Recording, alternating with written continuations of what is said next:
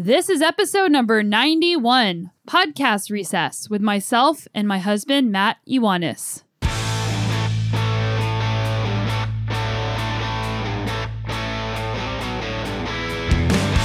Welcome to the Sonya Looney Show. This is a podcast about how to live a high-performance life, spanning the categories of mindset, plant-based nutrition, and inspiring stories to help you be better every day.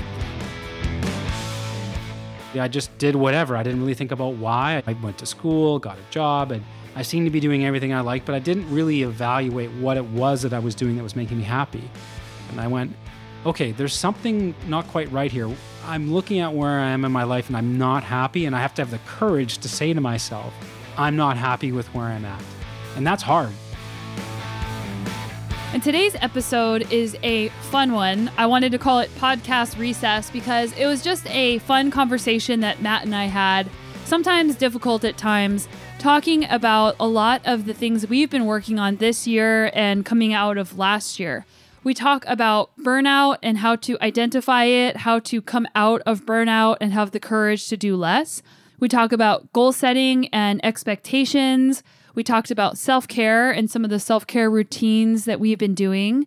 And we also talk about just starting where you are and building better habits. I'm a little bit nervous to put this episode out there because we got pretty vulnerable, but I think it's really important just to be yourself and to be honest with where you're at. So I hope you guys enjoyed this episode. If you're enjoying the podcast, and I know a lot of you guys enjoyed last week's podcast guest with Kate Courtney, thank you so much for subscribing to the show and for sharing that episode with your friends. I definitely saw all of you guys out there. I shared and reshared all of the shout outs that you gave us. And it really makes a huge difference to see whenever you are listening and whenever you're enjoying the show. So thanks for that. And if you don't mind, it only takes 5 seconds to leave a review on Apple Podcasts. You just open the app on your phone and search my name and just scroll down and leave a review or a rating. And it literally is easy. So thank you to those of you who have done that. I think we have 173 reviews in the US Apple Podcast store. They actually divide it out by country. So that's on the US side. Also, a big thank you to those of you who are supporting my work financially on Patreon. Patreon's a crowdfunding website, and only a couple bucks a month makes a massive difference to helping this show grow.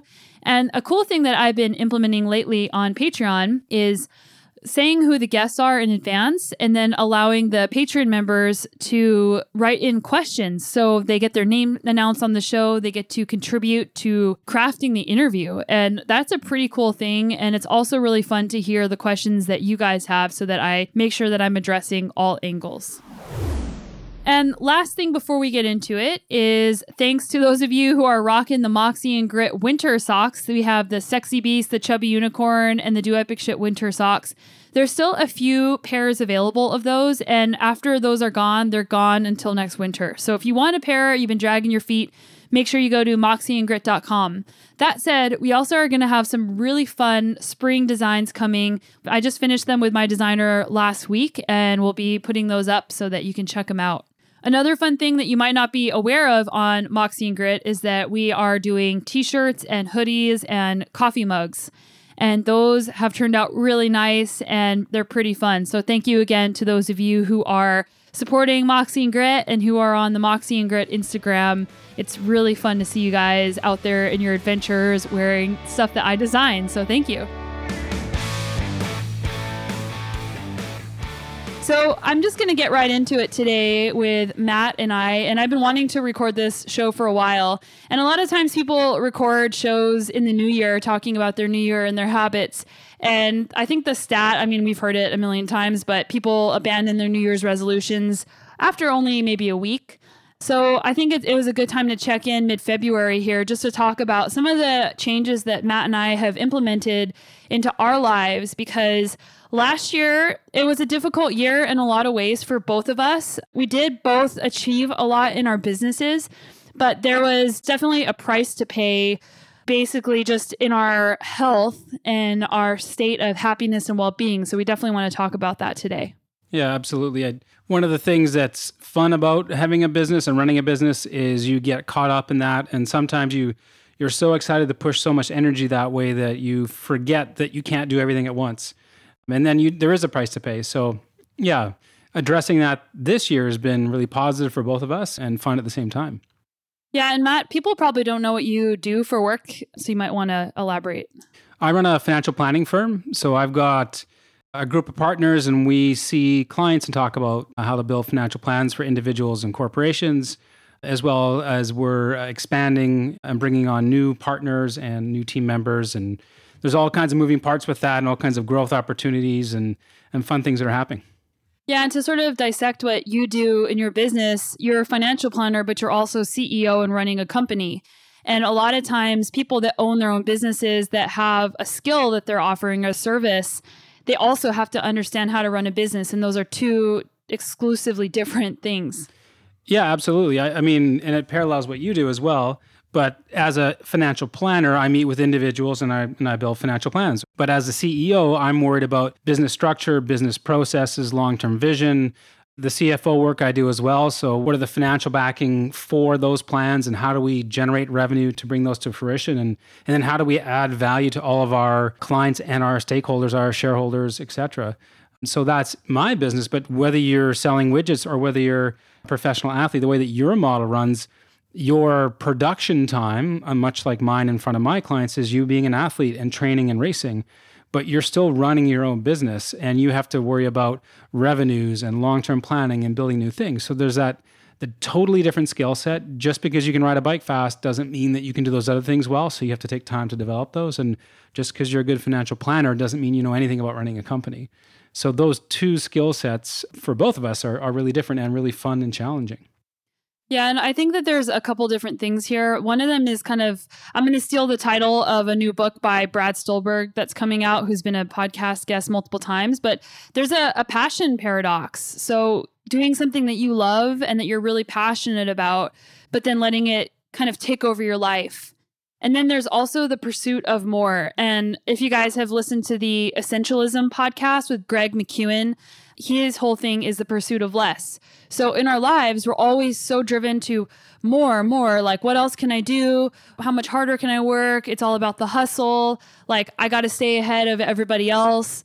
But in that time, sometimes we lose sight of what's important to us or what our initial vision was. And it's easy to start almost resenting what you've created because you're working so hard and not taking that downtime. And I think one of the challenges with that is you don't know where that line is until you cross it. So you may start 2 or 3 new projects or new businesses or add new things into your life or add family members, add dogs, add you name it, buy houses, whatever it is that you're adding into your life that adds excitement, energy, and potentially time and stress. You don't know how much you can handle until you cross that line. So you sort of stack it on and stack it on and stack it on because, oh, it's so much fun, it's so much fun, it's so much fun. And all of a sudden, it's not so much fun. And my analogy with that is kind of like, if you like chocolate, it's eating chocolate cake. The first couple of pieces are awesome, but you're like, oh, that third piece, I'm sure I could crush the third piece. And all of a sudden you feel like throwing up. So even though it's awesome, it's still chocolate cake. You just had a little bit too much of it. And then you're force feeding yourself like Iago and Aladdin. Exactly. And I'm sure I could crush 3 pieces of chocolate cake, but still, there is a line there I would cross. Yeah, so it's easy to get burnt out. And burnout is something that affects everybody at some point in their lives and sometimes repeatedly. And that's been something for me that I've really had to keep in check. And it's funny because my podcast is a lot about like how to live a high performance life and how to be better. But in the quest for that, I tend to start saying, well, what if I start doing 2 podcasts a week? Or what if I start writing more articles? Or what if I start other social media accounts? Or what if I start other parts of my business? And I get so excited for the pursuit of more and creating more. But then you have to realize that it's like, oh, I'm just one person and I love doing all this stuff. But then at the end of the day, my number one job is to be a professional athlete. So last year I had the podcast going and I started Moxie and Grit, my apparel line, which is awesome. And something else to keep in mind is that whenever you're starting something, a lot of times it takes a lot more energy to get it up and running. And then once it's up and running, it's a lot easier. So like getting that up and running was a lot. I did like 14 feature stories across various publications. I still raced full time.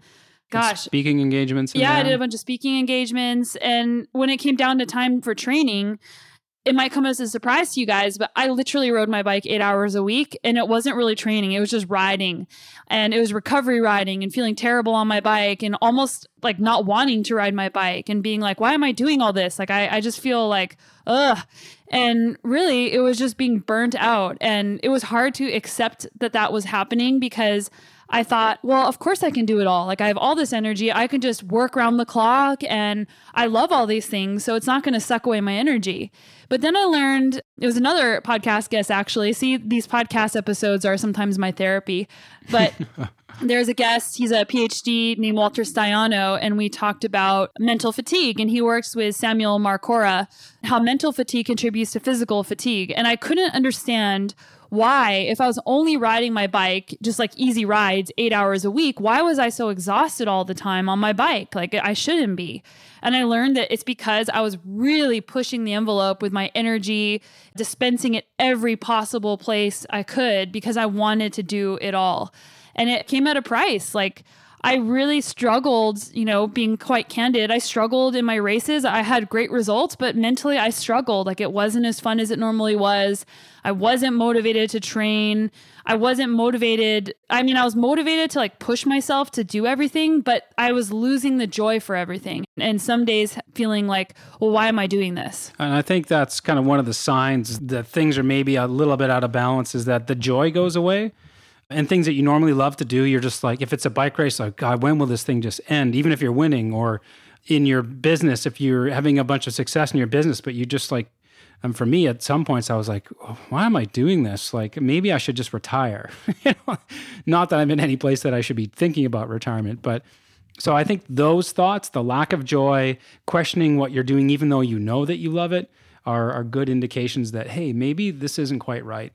And I think another really important point is that it takes some time to build up to this. So when I look back, it might be 18 months to 2 years of being out of whack and just pushing through it. Because in your mind, you're going, well, no, I have the energy to do this. I love all these things. I'll keep going. And you don't really realize the toll that it's taking. You start thinking, well, maybe I should take different multivitamins, or maybe I should do something different here. But those are the indications of the lack of joy, things that you love that you stop liking. That's burnout for sure. Yeah, and also immune system. Like, we were both sick a lot last year, and then I got shingles at the end of the year too, which for someone younger, it's often a sign of stress. And I'm a little bit uncomfortable like talking about this at this level on my podcast because I don't want to sound like I'm complaining about my life. Like, I'm incredibly lucky for all of the opportunities. Like, I live this incredibly dream life, and I have so much gratitude for that. And I just wanted to share that, man, like, even whenever you're living like the most amazing life you ever dreamed of for yourself, if you go too far towards one direction, it can start being hard. So if you're feeling those things in your life, you're getting sick a lot, there's maybe the joy is gone, like, take a break. And it makes a huge difference because, sometimes the break needs to be kind of long. Like, I took a longer off season, which would equate to probably like a normal off season. But taking that break gives you more clarity, and it gives you some space from what you're doing. And sometimes the break is scary because you think, well, what if I take a break and then I just quit everything? Because that's kind of where your mind is whenever you're so burned out. Yeah, for me, I think it was probably around July. We did a stage race in Poland, which was an awesome race, like crazy steep climbs, actually technical descents, which I was surprised about to find in Europe. And I completely cratered at that race. For everything from physiologically to getting sick to mentally, the whole 9 yards. And by the time I got home, it was one of those trips you're like, I went to Europe, we did this really amazing trip. And the whole time I was just like, when is this over? Not because I wanted to get home. It was just like, this is lame. And I checked myself and I thought, holy smokes, like, what has happened to me?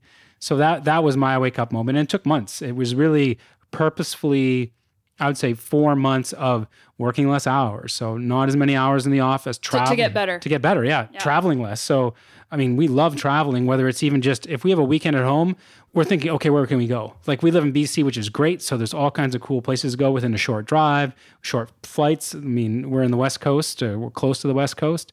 So stopping that little bit, trying to find some space to relax and be at home, that really helped as well. But the hard part is actually putting the brakes on, because when you've been doing everything, you're afraid that if you pull that one string or you slow down just a little bit, then everything's going to fall apart. So where do you get the confidence to say, I'm going to slow down now?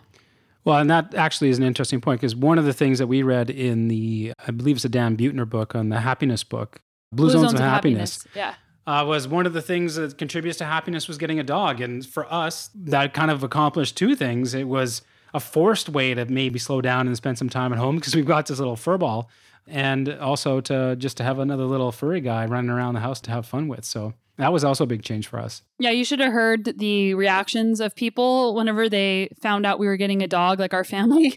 Like, what? Like, you don't have time for a dog? Like, you travel all the time. How are you going to take care of it? And we're like, that's the point. The point is so we make time to take care of it. Exactly. Exactly. So, I mean, you have to be a little bit cautious with that. But that was a good way for us to slow down, was to find another reason to not be so full pin. But to be fair, we also were careful about the type of dog we got, so we knew we could travel with it, for example. So we weren't prepared to all of a sudden pull the e-brake and not do anything, but we wanted to find something that fit with our lifestyle. So we were very thoughtful about it. Yeah, and I wanted to say for me how I was able to slow down, and it was scary because like I said, I took a longer, like normally I race until November and I stopped racing in August this year or last year. And I remember I bought all these different journals because one of my ideas of something that I want to do is I want to create my own journal, and that's going to be down the line because I have all these ideas of all these things that I want to do and I can only do them one at a time, and that's hard to swallow. But I was looking through one of these journals, and I remember we live next to this awesome lake in Kelowna, BC. It's called Okanagan Lake, and it's 100 miles long, and there's like sand beaches. And I set an intention in August every day to go spend between 20 to 30 minutes on the beach relaxing. And one of those days I brought one of these journals with me, and I thought, well, I'll just look through it and maybe I'll just answer some of the questions at the beginning.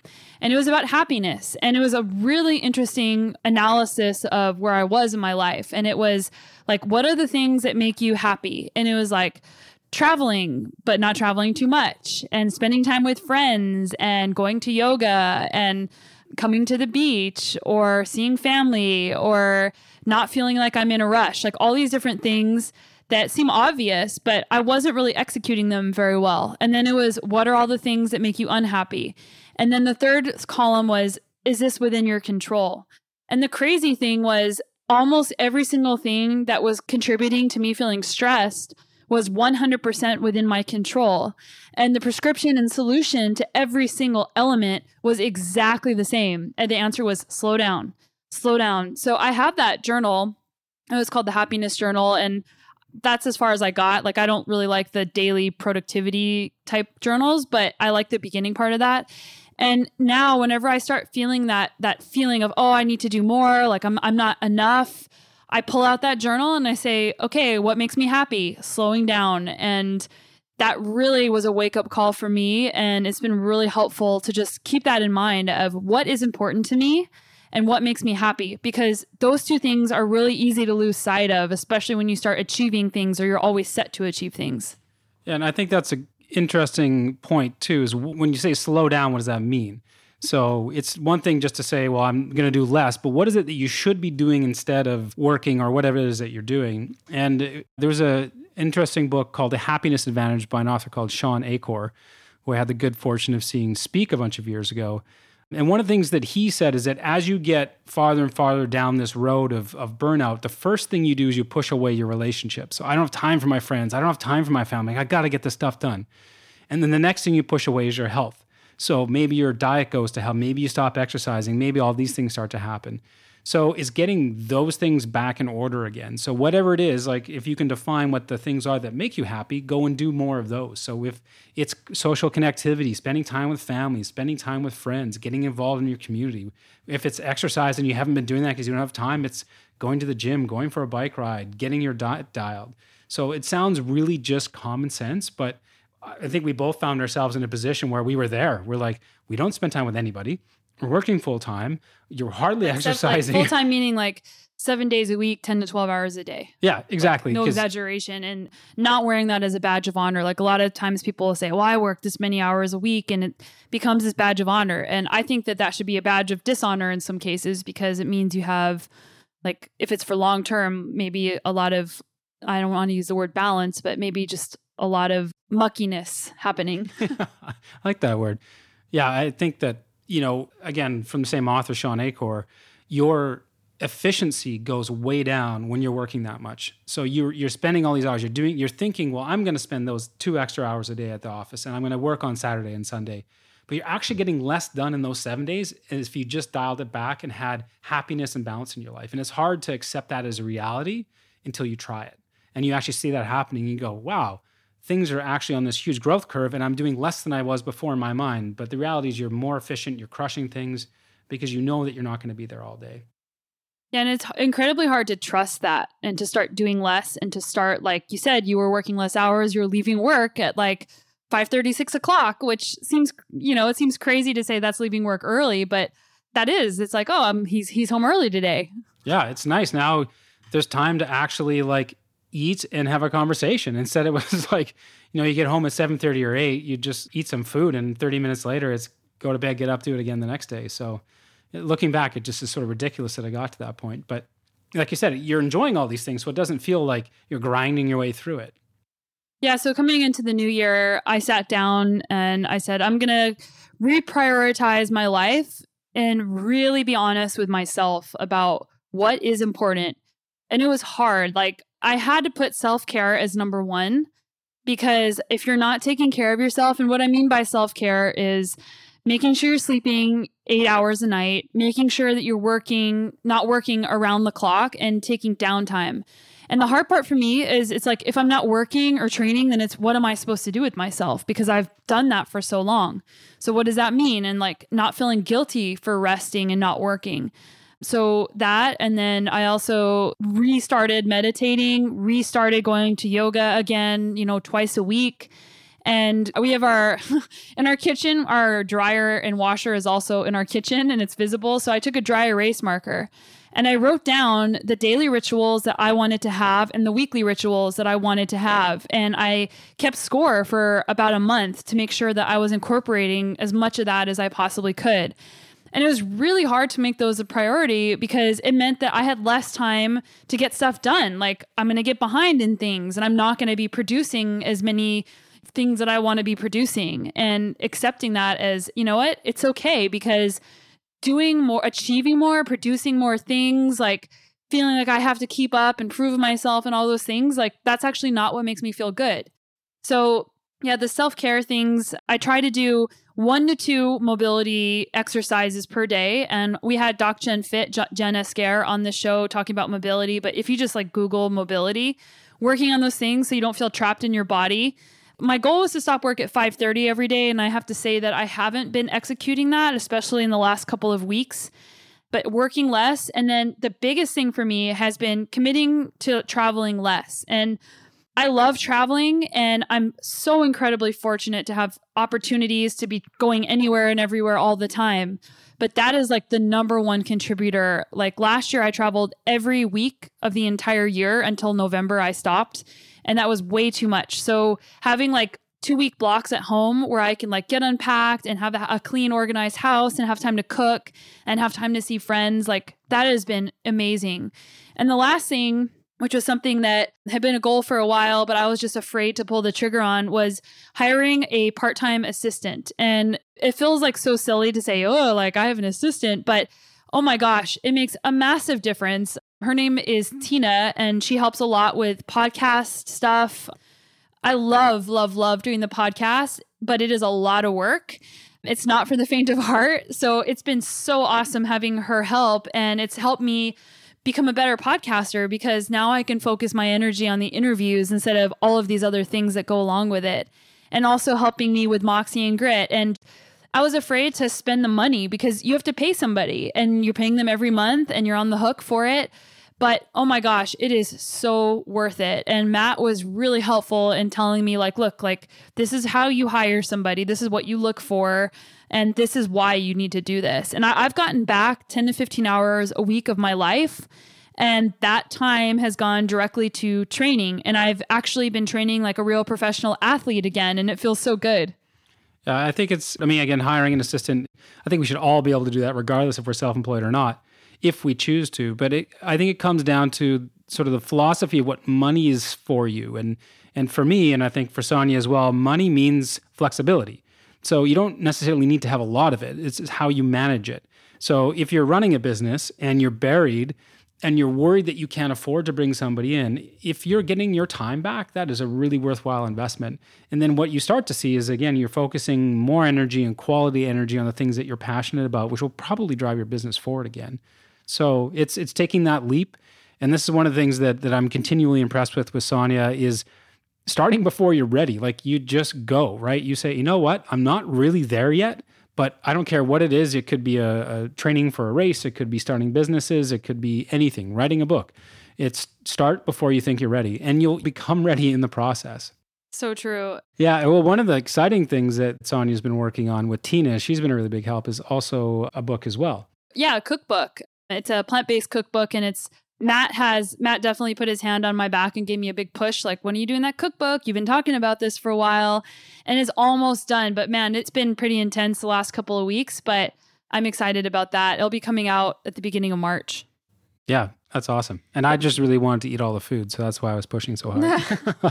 But one thing I wanted to say was, with that extra time and with dedicating more time to self-care and working less, it means that you have to do things that are more restorative for yourself. And to quote, again, Brad Stulberg, who I'm a huge fan of and previous podcast guest, he defined rest as doing something where you don't feel like you need to improve at it. And that was such a great description, because there's so many things that, like, I love learning and I love growing, but even that can take away from your rest. So I have to admit that, like, what am I doing? Well, I'm reading books, and the books, they are a little bit about growth. So I need to start reading more like fiction-y type books. Like, I still haven't read the Harry Potter series, but sitting my butt on the couch and watching Netflix and then not feeling bad about it, and just like playing with our dog. Like, having a dog has been amazing, because it's like, I like playing with him and I work less because of it, but I enjoy it. Like, I like going for walks. I like training him. I like petting him. I like having this little energetic, fun little soul. His name is Baxter, if you guys haven't seen him yet. But it's been super cool, and I've never had a dog before. So it's just really neat to see that. Yeah, one of the things that really helped me at the beginning of the year when we were trying to implement some changes is Sonya, as you may or may not be surprised to hear, loves schedules. She loves organizing a whole bunch of different things at once. So I started talking about all the self-care things because, of course, I'm not a professional athlete and I haven't put training and self-care high enough on my list. That was one of the first things to go. So I had all these goals. I wanted to work on mobility. I wanted to work on meditation. And for me, training. I wanted to actually start training again because I love to race my mountain bike. That's how we met. And that's really kind of gone, almost out the window in the last couple of years. I got to interrupt. Sorry. So I just got to say that Matt is this like crazy, like he's so mentally tough because he goes, like he went to the Pioneer in New Zealand or Poland, or like he goes to the same races that I do. And in the last 2 years, it's basically been with no training. And he just like shows up and just like blows himself to pieces at these races. And man, like it takes a lot of guts to do that. I won't lie, it's painful. It's one of those things like you don't train because you're working so hard because you want to work hard so you can afford to take the time off. But then you go to these like incredibly difficult multi-day races and just completely shred yourself with no training. So yeah, after 2 years of that, I just thought, this is dumb. So anyway, to rectify that situation, I sat down and Sonya's like, okay, that's great. Let's build this schedule. And it's amazing as we started building out like a sample daily schedule, when you put in, okay, well, I want this many hours of training. I want to meditate. I want to work on self-care. The day is almost gone. And of course, if you have a longer work day in there as well. So I looked at it and I thought, oh my God, well, like the only way this is going to happen is because I need to get up so early to get all my training in before I go to work. You start looking at, well, and I need this many hours of sleep. I'm going to bed like early, like really early. Well, not that early compared to some people. Well, yeah, but for us, it was a big change from what we were doing before. Yeah. So, but it was really helpful. Wait, what was that though? So people know. Oh, so I mean, we used to go to sleep, 10:30, 11 o'clock at night. Sometimes midnight. Sometimes midnight. Yeah, you'd aim for 10:30 and it'd be 11, somewhere between 11 and midnight. And now, we're aiming for 9. Sometimes it's a bit before. I've been a bit under the weather recently because the flu's been going around, but I've been able to execute that. But getting to bed like an hour early, so getting to bed before 10, asleep before 10. And that's been huge. So it's one thing to say get up early, but it's more important to go to bed early because you can't give up the sleep. And that's what I used to do. I'd say, hey, you know what? I can push 5 hours, 6 hours of sleep for a couple weeks if I have to. And then I can work on 7 to 8 regularly. But the reality is I just couldn't. I thought I could. And that's what sort of one of the reasons I drove myself into the dirt. So again, rebalancing, prioritizing self-care, sleep's one of those things, and building a schedule. And, of course, it's not perfect every day, but seeing that on paper made me go, whoa, okay. I don't have that extra 15 minutes here and there to mess around if I need to get this done, this done, and this done. So that was really helpful. Yeah, and also something that I remember when we were doing this, it was like, well, I want to do all these things. And then I said, well, you have to work less if you want to do all these things, period. And so do I. Like, if I want to achieve all these other, achieve is a funny word, but achieve the self-care goals that I'm setting out for myself. So that was something where it's like, okay, I'm going to work less and hopefully I will be as productive working less. And that does take courage. It really does. Because I think for people that have been successful, the one thing that comes with that success, or you have to do to get that success, is work hard. It doesn't make a difference if you're an athlete, a musician, a business person. You only achieve success with hard work and probably a whole bunch of other variables thrown in there. But the consistent one is hard work. So you program yourself to enjoy it and to work hard. And so you're really afraid. It does take courage to take that step back and go, can I still be who I want to be if I slow this down a little bit? And that's the hard part. Yeah. And I think another thing to think about is just, it's funny because all of us get so busy that we forget to stop and check in with ourselves and say, why am I working so hard? And am I enjoying this? And I think it's just really helpful because a lot of times you realize that, well, maybe I'm working this hard for reasons that aren't actually going to make me happy. For me, it's, being completely vulnerable here is I have a complex with feeling like I'm enough. So I feel like if I work harder, I'm just going to feel better about myself. And I'm going to prove that I'm lovable, I'm enough, that I'm valuable. And it's a kind of a fixed mindset of if I don't work this hard or I don't achieve, does that mean that I'm not enough or does that mean that I'm not lovable? And it's come from a lifetime of just being a hard worker and an achiever.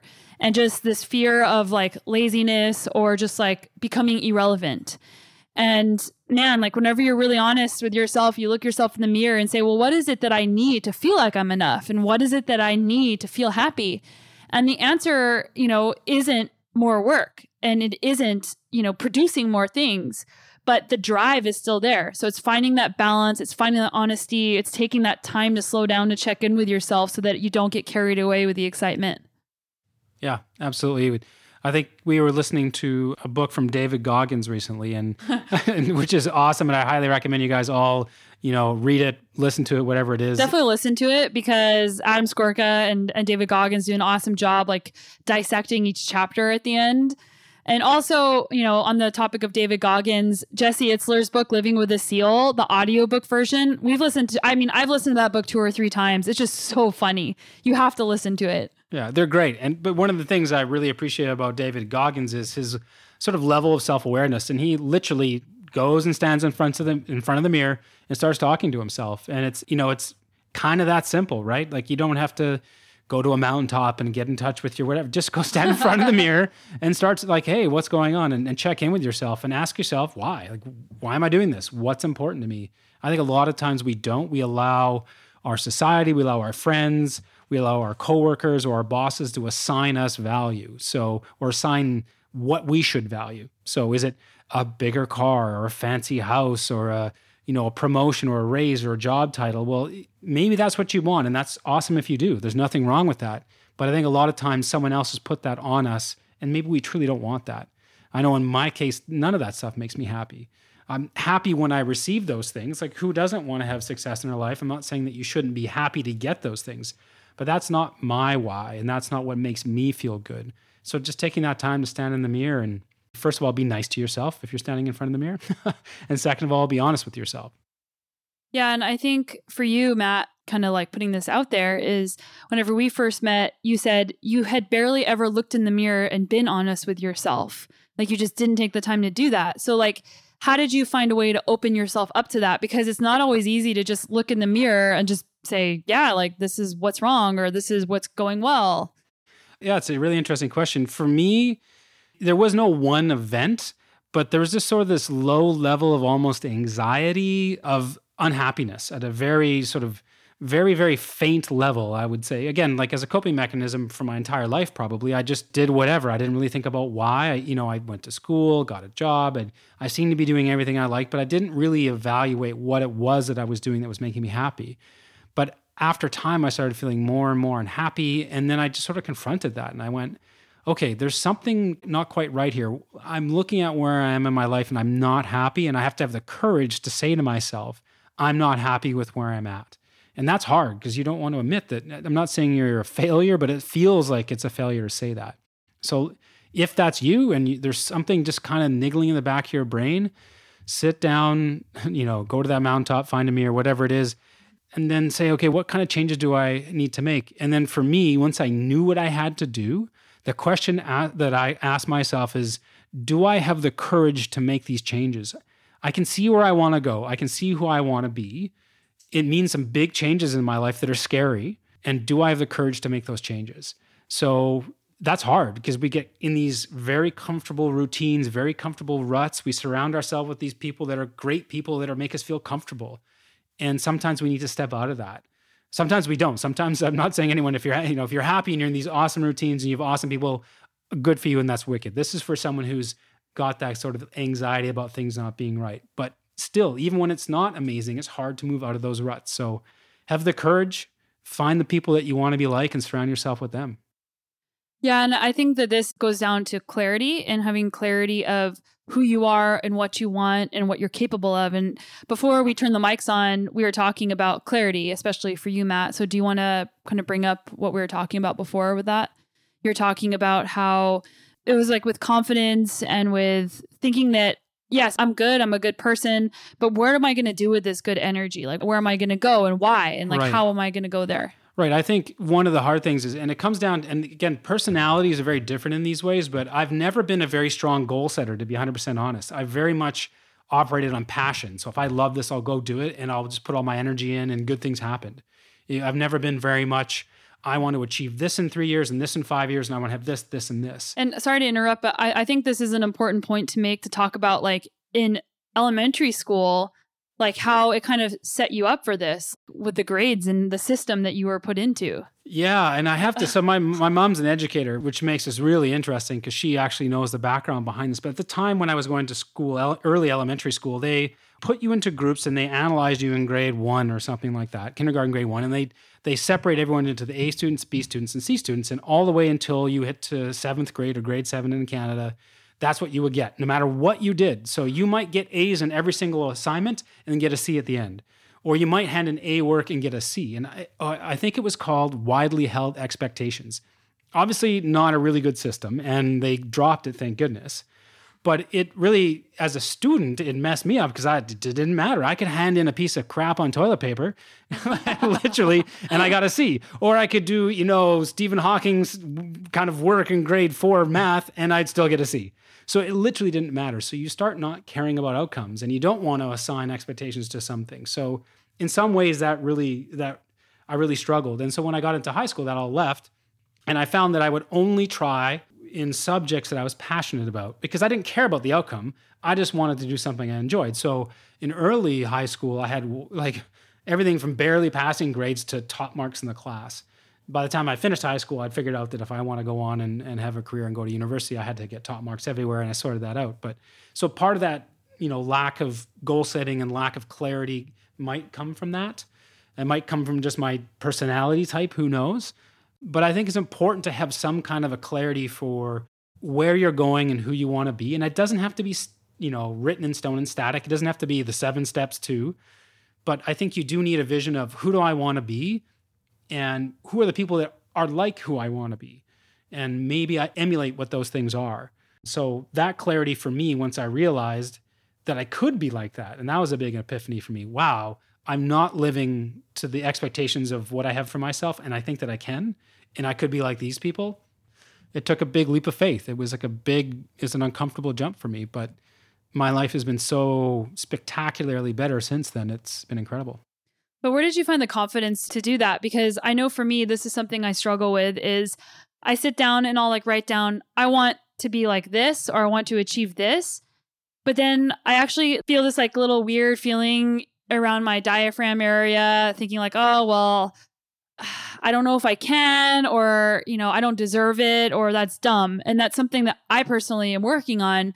But it's it takes courage and confidence to actually believe that you can achieve that. Yeah, and I think it's different in different areas of your life. And you can be, I would say, like maybe a growth mindset in one area and a fixed mindset in another. So you might say, yeah, in my business, I know I can be the top in my country or in my industry, no problem. If I do this, this, and this, I know I'm capable of that. And then that might be in your business life, but in your athletic life, you might be like, well, I'm just a terrible athlete. I'll never be any good. And you put this cap on yourself. So I don't even know that it's consistent across all things, but I don't know how you get that. I think you just be conscious of, are you thinking in that fixed mindset? Do you believe in the ability for you to grow as a human being? And if that's the case, why can't you? Like, you can't go from zero to hero overnight. There's no doubt. But if you believe that you can take steps to move towards that, then that's the first step. It's shutting that thought process down that gets you into trouble. When you have this idea of fixed talent, well, I've only got this much and I've already capped it out, so why try? And I think a lot of people get caught in that. And again, it's not necessarily in all parts of your life, but, and you and I talk about this, well, why can I do this really well here, but I seem to struggle with this over here, even though I'm aware that that's that way. So, and I don't know, and maybe that's a good question for you. I mean, how do you view breaking those barriers down when you catch yourself in that sort of fixed mindset? Well, for me, it's not really talent. It's just like, well, I don't really know how to get there. Like, I'm at point A, I want to get to point B. And for a lot of the things I've done, there hasn't been a roadmap. And like, I really want a mentor. Like, I would love to have just this like amazing business mentor that could like help me get to where I want to go, and that like really believed in me and I really valued their opinion. And, you know, maybe that sounds whimsical. And I've tried to find mentors and I've like reached out to people that I look up to and asked them, and I just don't get any responses. So I guess for me, finding that confidence, number one is you were somebody that helped me find that confidence to get my initial boost to where I wanted to go. Was, you know, when I met you, I was doing things that I wanted to do that, you know, was kind of, I was working for Ergon, like traveling around as like a national brand manager, sales and marketing stuff. And I was starting to race at a high level professionally, but I still didn't really believe in myself. And it wasn't until you said to me, like, I believe in you and I believe you can do this. And like, there's other people that had told me that, but for some reason, when you said that to me, it really made me feel like I could do it. And then I did. And that was crazy. So I don't know why I need that external, I need someone else to believe in me or to help me. But I think that's the power of finding a mentor and somebody that says, yeah, like, I do believe you can get from point A to point B. And here's a roadmap on how to even start getting there. Because like some of the goals that I have for myself, I don't know how to get there. Like, I just feel like I beat my head against the wall and I just effort and it just doesn't get there. Yeah, I think surrounding yourself, I mean, having people that believe in you is really important, and not people that are just cheerleaders. And those are great. Like, who doesn't want someone to be your cheerleader? But having someone that you look up to and respect, that gives you quality feedback, that deeply believes in you, is really powerful, no matter who you are. So be surrounding yourself with people like that is really, really important. And finding a mentor provides that, if you can find the right mentor. And I think the challenge with mentorship is you have to find someone that A, you look up to, B, that could mentor you. Knows how to mentor you. And then C, that knows how to mentor you. So there's a lot of people that might be doing the things that you really aspire to do or you look up to, but they simply don't have capacity in their life right now. And then even if they did, are they capable? So do they have that skill set? And I don't know how you develop that over time. So it's a really challenging thing. There's a lot of great people out there, again, that just may not have the time or may not have the skills to do that. And in my career, it's very different than yours. It's a very, financial services is pretty, there's lots of people that walk down that path. And even in my case, finding mentors has been challenging. I've been lucky to find one, extremely lucky to find one, but there's been lots of people that I've met, I've really looked up to, and it just hasn't worked for maybe those other reasons. And I think for me, just something that I was thinking about was, you know, getting to point B. Well, just because you get to point B doesn't mean that you're going to be happier when you get there. Like we all set these goals and say, well, I'll be happy when I do X. And, you know, I've also been thinking a lot about expectations and about striving versus enjoying the present moment and discovering, like, what is it about working towards something specifically that makes you feel good, so that whenever you get to wherever you're going, whether it be point B or point C or point Pluto, even though Pluto, I guess, doesn't even count as being a planet anymore. I think I heard that. But it's like, what is it that you enjoy along the way? And really take time to enjoy those things along the way that you're doing. That way, if you don't meet your expectations or you don't get to where you're trying to go, that it wasn't a total loss. And it's hard because I always talk about, like the process and it's the journey, but we still want to set a goal and achieve that goal. But like, where is that line of this was a success? This is something I enjoy. I've gotten to the point now where it's like, I don't want to set a specific goal. Like I want X podcast downloads in 1 year, or like I want X race result. And I almost am afraid to set those like numerical hard goals, because sometimes I feel afraid, well, what if I don't meet that? And what does that mean about me? And that's where the fixed mindset comes in of, well, if I don't achieve X, then I'm not good enough. So it's saying I'm good enough because I'm doing these things. I'm taking these steps to grow, not because I need to achieve X. Yeah, there's an interesting paradox there. And I think the paradox is like happiness and being present in the moment and focusing on the process, but especially as an athlete where the goal of the race is to measure yourself with a specific outcome. Like that's why you line up, right? All of us that go to races to some degree want some kind of an outcome, whether it's I want to better my time, or I want to beat my buddies, or I want to beat everyone else in the field and win the whole thing. And then how do you be present in the moment? So there's an interesting dichotomy there between present thinking, enjoying the process, and achieving an outcome and focusing on growth. And I don't know, how do you balance that effectively? How do you maintain feeling good about yourself in both those scenarios? And I think that's a challenging thing, especially for athletes. I'm not sure how you do that. I actually think that you had a really interesting interview with Catherine Pendrell about her process around that thinking, especially around the Olympics for her. But I think a lot of athletes struggle with that. Yeah. And I mean, the outcome of that, which I've heard repeatedly and which I've experienced repeatedly, is just feeling proud of your effort. Because you can win a race. Like I've won races and not felt good about it because I wasn't proud of my effort.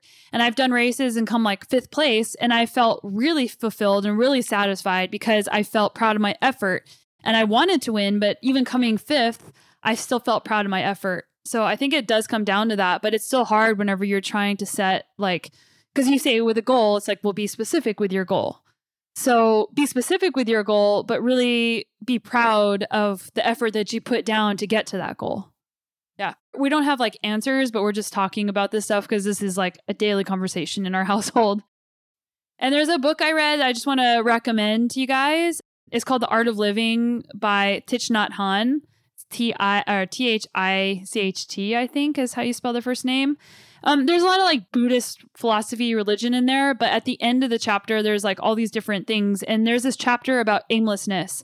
And it was a chapter about feeling good and satisfied with who you are today in the present, and always bringing it back to that. And I wish I could sit here and just read that whole chapter to you, because I read it multiple times because it was so helpful for this feeling of like, I must achieve, I must strive, I must work hard, I must be, trying to be number one.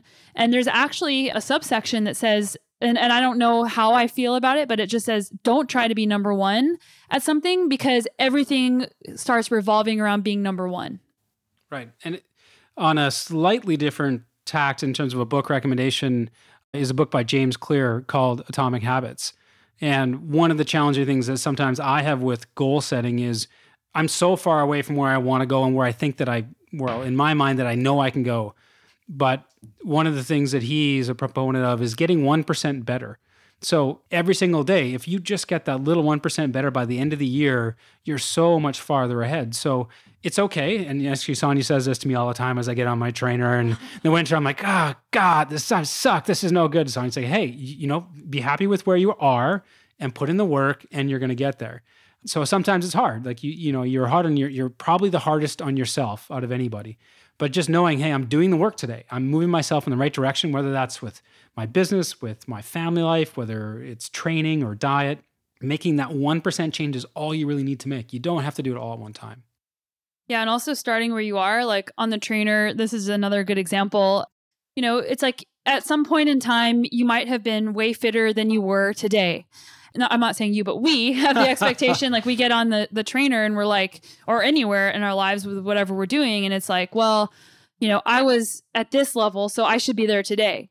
but it's really about starting where you are. And it is hard to accept that sometimes, like that you are not where you used to be.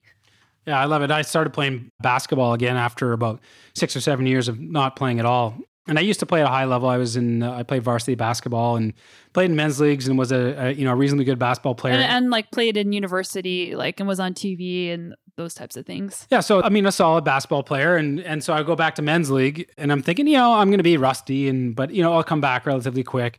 Man, I was brutal. And I had to take a bit of a step back and go, yeah, there's a whole bunch of things I need to do. I need to put the work in to get back to where I was. So physiologically, I'm an endurance athlete now. I can't jump over a piece of paper because all those fast twitch fibers are gone. So I'm going to have to do some work in the gym, do some plyos to get that back. I got to go spend a little bit of time working on my skills because those are rusty. I know it's all there and they've been coming back now that I've been doing those things, but yeah, sometimes you need to just, again, step in the mirror and go, yeah, that was 7 years ago. That's not today. This is where I am. And that's okay because I know what I need to do to make the changes I need to make. So there's just a couple more things that I wanted to finish up with is number one, something that I've been really inspired with, Matt, that you've been doing are push-ups and how you've executed building up. So I just want you to talk about that. Yeah, again, back to the James Clear book. One of the other things that he has in there is, so the book's all about how, the science behind behavior change and how you can actually make those changes. So how can you break a bad habit and how can you add in really good habits? So there's all kinds of amazing ideas in there. I highly recommend that you get the book. He's coming on the show in a couple weeks too, so make sure you check out that episode. Yeah, for those of you on Patreon, get on there, check out the book and ask some questions because, man, this guy's a wealth of knowledge. But one of my favorite things that I've implemented is habit stacking. So if you already are doing a habit, rather than trying to introduce a new one standalone all by itself and carve out time for it and all those things, just add it into what you're already doing. So the example for me has been push-ups. I haven't been inside the gym probably since I've been playing basketball, which has been a long time. And I really wanted to get back into doing core and upper body work. And I thought, I'll start small. I'll just start with some sit-ups and push-ups. And one of the things actually was kind of inspired by David Goggins a little bit, and also because he's all about doing about 1 billion push-ups a day, I'm sure. But actually implementing some of those things was using James Clear's idea of habit stacking. So I brush my teeth every day. That's a healthy habit. Well, so I do a set of push-ups after I brush my teeth. Well, I shower every day. Okay, well, before I get in the shower, I do a set of push-ups. And so on and on and on. There's little things that you do every single day, and if you stack another habit onto it, off you go. So I started off doing, 3 sets of 10 push-ups, of course, the day, barely getting through that. So 30 push-ups a day, and now I'm up to 250 push-ups. And it's actually not that hard. And you look at it and you go, all by itself, that's a big number, 250, but you're like, hey, 20, 30 at a time, and you stack them, 7, 8 times throughout the day. The next thing you know, you've done hundreds of push-ups. So it's been fun to do, it's been fun to see, and it's amazing how easy it is. So I highly recommend habit stacking. Yeah, and he inspired me to start doing them too, but I admit that I've fallen off the bandwagon after the El Paso puzzler race because my upper body was so blown. So I'm trying to get back on the wagon there with the push-ups. So there's one last thing that I've been implementing that I think might be helpful for you guys. And this is it was a conversation actually on Instagram in the DMs with somebody, but it's about healthy eating and getting over cravings. And I'm just like everybody else. I want oily, salty things. I want sweets. I want pizza. I want whatever, plant-based pizza. But anyway, so what I've started doing, because deprivation is a really difficult place to come from whenever you're trying to be healthier, saying well, I can't ever have that. I can't. And Matt and I always talk about adding in things, add in the healthy things first. So what I've been doing lately is if I want a cookie or I want, there's this vegan junk food sandwich I like at this restaurant, and I always want to have that after my ride. So what I do is I tell myself I can have that, but I have to eat a healthy meal or a healthy something first. And what that ends up doing is when I eat that healthy thing first, most of the time, I don't want the junk food thing anymore. But by telling myself that I'm still allowed to have it, I just have to eat something healthy first, that really helps me, A, not give into the craving, and number 2, not feel deprived. Yeah, that's awesome. And for me, my goal has been to eat more fruit. That's been one of so for me, it's been, okay, well, if I want something sweet or, salty or whatever, have I had as many servings of fruit as I want to have today? No, I'll have that first and then see how I feel after. And to be fair, sometimes I'm yep, I still want to have some chocolate. But, I'd say 85, 90% of the time, no, I'm good. Actually, I feel really satiated and happy that I had an apple, an orange, or whatever. Awesome. Yeah, I think that that's super helpful and easy to add in pretty much anything. All right, so that's our podcast recess, just a bunch of different things that we've been talking about, we've been thinking about, and just wanted to get on the air and talk about it. These are the discussions that we really have and that we have with our friends too. So it's just nice to have a real conversation. Well, thanks so much to Matt for coming on the show, and thank you to you guys for listening and for being part of our community. I hope that there was a lot of good takeaways. We talked about burnout and how to see if you're burnt out, how to get back on track to feeling better in your life, how to create better habits, some of the things we've been doing for self-care.